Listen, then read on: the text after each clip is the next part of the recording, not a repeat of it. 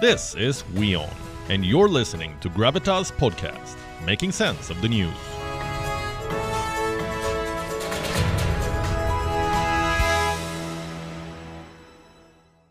Now, some of you may not care very much about the World Cup or tennis or gaming, but here's something I bet everyone would want to know more about: Omicron. The single most feared word today, you could say. This Wuhan virus variant has set off alarm bells globally. 10 days ago, only South Africa had reported the variant. Today, more than 30 countries have confirmed cases of Omicron. The list includes the UK, South Africa, Brazil, Australia, Germany, Hong Kong, India, Spain, Canada, the Netherlands. Belgium has reported its first case, as has Austria, also France. This variant is crossing borders very quickly, and here's what we know about it so far. 1, Omicron has an increased risk of reinfection, and 2, Omicron has a higher number of mutations. That's all the World Health Organization has confirmed so far. So before I proceed, I want to remind you to not panic. While you must stay safe and alert, panicking is uncalled for. Countries around the world are doing what they can to contain Omicron. The United States, for example, plans to ask all international passengers to furnish RT-PCR reports irrespective of their vaccination status. The United States is also planning to extend mask requirements on flights, trains and public transport till the 18th of March.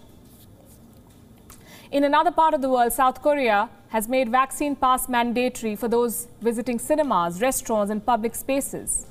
Seoul has also reimposed limits on private gatherings. In Canada, the country's most populous province has lowered the eligibility age for booster shots. Ontario will now give boosters to those who are 50 or above. In India, the Ministry of Health has answered some FAQs. It said that in terms of the precautions, same rules apply as before: masks, vaccination, social distancing, and maintaining good ventilation. This is what you need to do. Now, here's a trend that we have noticed so far. While Omicron is contributing to an exponential rise in cases, there isn't really a significant spike in deaths. Take South Africa, for example. On the 23rd of November, South Africa reported 868 new cases. The next day, over 1,200.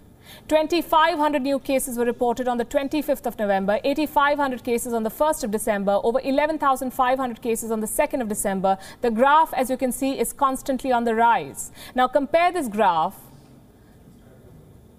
to the one representing daily deaths.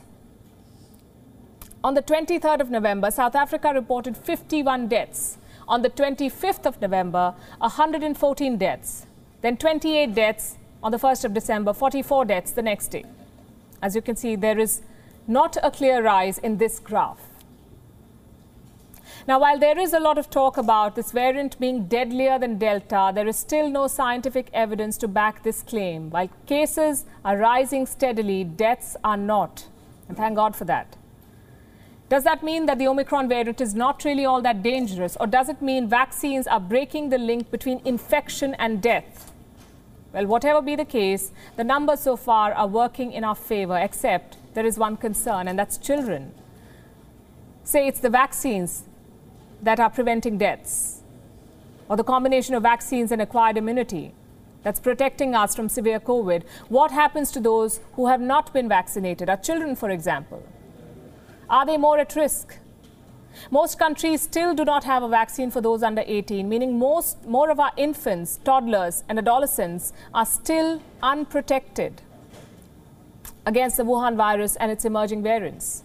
Does that mean that they are the most at risk right now? Experts have not said anything in this regard, but these are some of the questions that we will have to address as countries like South Africa enter the Omicron wave.